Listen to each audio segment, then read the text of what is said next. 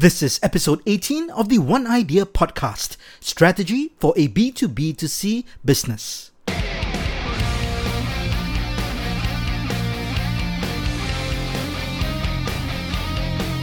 This podcast is produced by Evolve and Adapt, a certified marketing consultancy firm based in Singapore and Malaysia.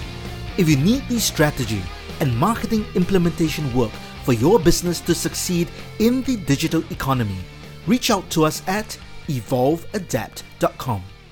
Dear citizens, my name is JC Sum. I'm a certified marketing management consultant and the author of Evolve, Adapt or Collapse. Today, we're going to talk about a B2B2C business model and what the core marketing strategy should be for such a model. If your business is a B2B2C model and you're looking for ways to scale your B2B or B2C business with a different approach, this episode is for you. What is a B2B2C model? B2B2C refers to business to customer. But first, let us understand the more traditional B2C and B2B business models. B2C is where business sells to the end customer or consumers. B2B is when a business sells to other businesses. B2B2C is when a business sells to businesses and consumers in parallel. As a category, it is harder to explain and understand than B2C or B2B, but is becoming increasingly important. In the simplest terms, B2B2C is when a business manufactures a product and distributes the product through a network of channel or sales partners. However, they also accept orders direct from customers through their own e-commerce store, in which case they do not have to pay a cut to the channel partner. One example is fast-moving consumer goods or FMCG, like clothes, shampoo, or vitamins. These products are sold to end customers through a business like a retail shop or chain of supermarkets. However, the brands may also sell their products on their own online store direct to customers. To further understand the B2B2C model, let us compare it to a B2B business. In a B2B business, the target audience is businesses. In a B2B2C business, the target audience is the end customer or consumer. From a brand perspective, for B2B businesses, when end customers buy the products, they do not necessarily know that the products are from that particular brand. For a B2B2C business, it is very clear to the customer where the products come from and what the brand is. In terms of the scope of work, in B2B, the principal brand is responsible for every part of the business. In a B2B2C model, the principal brand is responsible for part of the business and the partner company takes care of the rest. Other well-known businesses that traditionally adopt the B2B2C models are car manufacturers, insurance providers, toy manufacturers, and electronic and appliance manufacturers for products such as televisions, fridges, washing machines, mobile phones, and cameras. The emergence of tech platforms and aggregators has created a different type of B2B2C business. Online marketplaces like Shopee, Lazada, Amazon, and AliExpress, and food delivery apps like Grab, Deliveroo, and Foodpanda are all forms of the B2B2C model. There are some key benefits of a B2B2C model. A brand can tap on the distribution network or customer pool that the partner business offers without paying for leads or customers. Another benefit is the reduction of operating costs. By working with businesses that act as distribution points, a brand can reduce costs in several ways. They do not need to ship to individual customers and worry about logistics.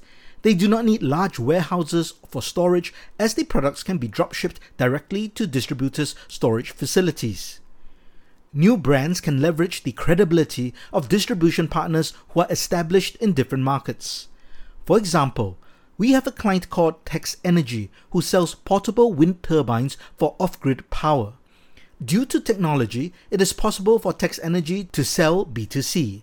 However, market research on consumer behavior and industry trends revealed that the outdoor market is still very much driven by offline engagement and buying through respected distributors. As such, the core strategy is to adopt a B2B2C model by leveraging on the credibility of distributors and therefore raising the credibility of the Tex Energy brand. Working with business partners can allow brands to access customer data and insights. Partner businesses generally have a strong on-the-ground understanding of customer needs and have data of customer purchasing behavior. This information can be very valuable to brands to develop new products or refine brand messaging. Without partner businesses, the market research and data gathering process can be lengthy and costly. So far, we've been looking at the B2B2C model from the point of view of leveraging partner businesses. The other side of the coin is when a traditional B2B business wants to increase its revenue streams by connecting directly to end consumers. Technology and the rapid development of e-commerce in recent years has allowed for this to be the case. Computer manufacturer ASUS recognized that digital transformation was vital to maintaining its industry-leading position. Pre-digital transformation, the company was known for offering the world's best motherboards, PCs, monitors, graphic cards, and routers offered through vendors or retailers. Customers had to use the ASUS website to find a vendor outlet for ASUS products, and then visit the store in person to find the product and buy customizations. This could be a frustrating and time-consuming experience for customers. In addition, it was inefficient and affected profitability. ASUS realized it was time to combine its business and consumer sales into a unified B2B2C approach to enhance the customer experience, improve relationships with local resellers, and drive business growth. Let's talk about the marketing strategy of a B2B2C business. If you're a B2B2C business, you will know that from a marketing perspective, you have two audiences to satisfy: the businesses that you sell to and the end consumers that you must market to. One key strategy Evolve and Adapt adopts for our B2B2C clients is what I call a push and pull strategy. This is the strategy that I've been using for more than 20 years. Push is when distributors or sales channels promote the product to the end customers. Pull is when the end customers ask the distributors or sales channels for the product because they became aware of it through the brand's marketing efforts. So, a push and pull marketing strategy is when you market effectively to both the business and end customer. You need specific marketing messages for each party. For many years, I was involved in the marketing of entertainment shows and live entertainers. This was a B2B2C model, as shows were sold direct to end customers such as corporate organizations, entertainment venues, hotels, and cruise liners, as well as sometimes ticketed end consumers. At the same time, a significant bulk of bookings came through B2B channels such as artists or entertainment agencies, event producers, or show bookers. The push and pull strategy was the best strategy in selling shows and talent. While we could depend on agencies to push shows to their customers, it was much more effective when customers were already aware of the talent due to branding and PR efforts. Another interesting thing happens with a push and pull strategy. If you can get end customers to pull and request for your products, this indicates a demand for the product, and partner businesses will be encouraged to push the product even more. When one side pushes and one side pulls, everyone wins. If you adopt a B2B2C business model, besides the push and pull marketing strategy, here are some other best practices to follow proposed by Chris Wells, a B2B marketing researcher and strategist. First, focus on the customer experience. The customer experience is critical to the success of the B2B2C model. After all, if a distribution partner delivers a bad experience to the consumer, the brand suffers. The reverse is also true. Additionally, if the brand does not treat the partner business as a valued customer, it may lose access to the partner's customer base. Second, map the entire customer journey. We've spoken about the basic customer journey before, comprising of awareness, consideration, purchase, and advocacy. Awareness is how customers are exposed to your brand, product, or service. Consideration is where customers are deciding whether your product or service fits their needs. Purchase is when customers buy your product or service. Advocacy is when customers become loyal customers and brand evangelists. In B2C and B2B market research, it is critical to develop a deep understanding of how customers make purchases. In B2B2C research, understanding the buying journey is incredibly important, and it is especially challenging because it requires mapping out several journeys. Number 1, how the consumer makes a purchase. 2, the role of the partner business in influencing the consumer.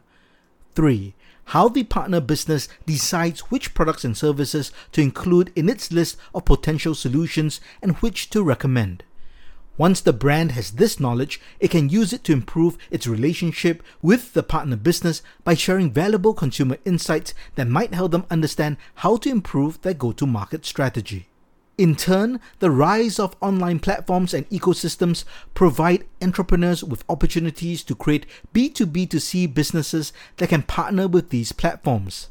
But it's not just new startups that are going B2B2C. Traditional companies are also becoming B2B2C.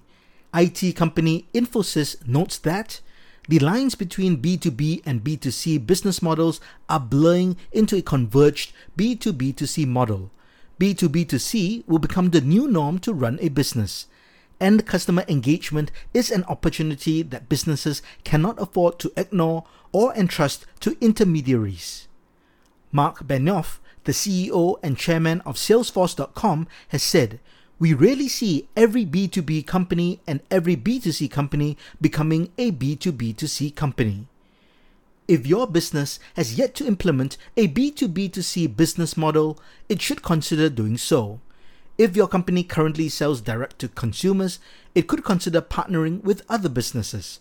With the right agreement, you could access a vast pool of consumers cost-effectively. If your company currently sells to consumers through channel partners, it should consider reviewing the agreements it has in place. If its brand is not visible to consumers, it should be. If it can't access end-user data, you may need to find a way to change that so that you can learn what consumers want directly, then rely on channel partners. B2B2C may be the new business norm going forward as technology progresses, so be sure you're not left behind. I hope you enjoyed this episode of the One Idea podcast.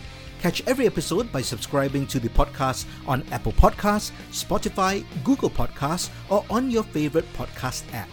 Just search for One Idea. ONEEYEDEER. As you know, a podcast needs listeners' reviews to grow, so please leave a 5-star review on Apple Podcasts. This ensures we can keep this podcast free forever. Check the show notes for details. If you'd like to learn more about the podcast, myself, or our consulting firm, head over to oneideapodcast.com. My name is JC Sum, and this has been One Idea.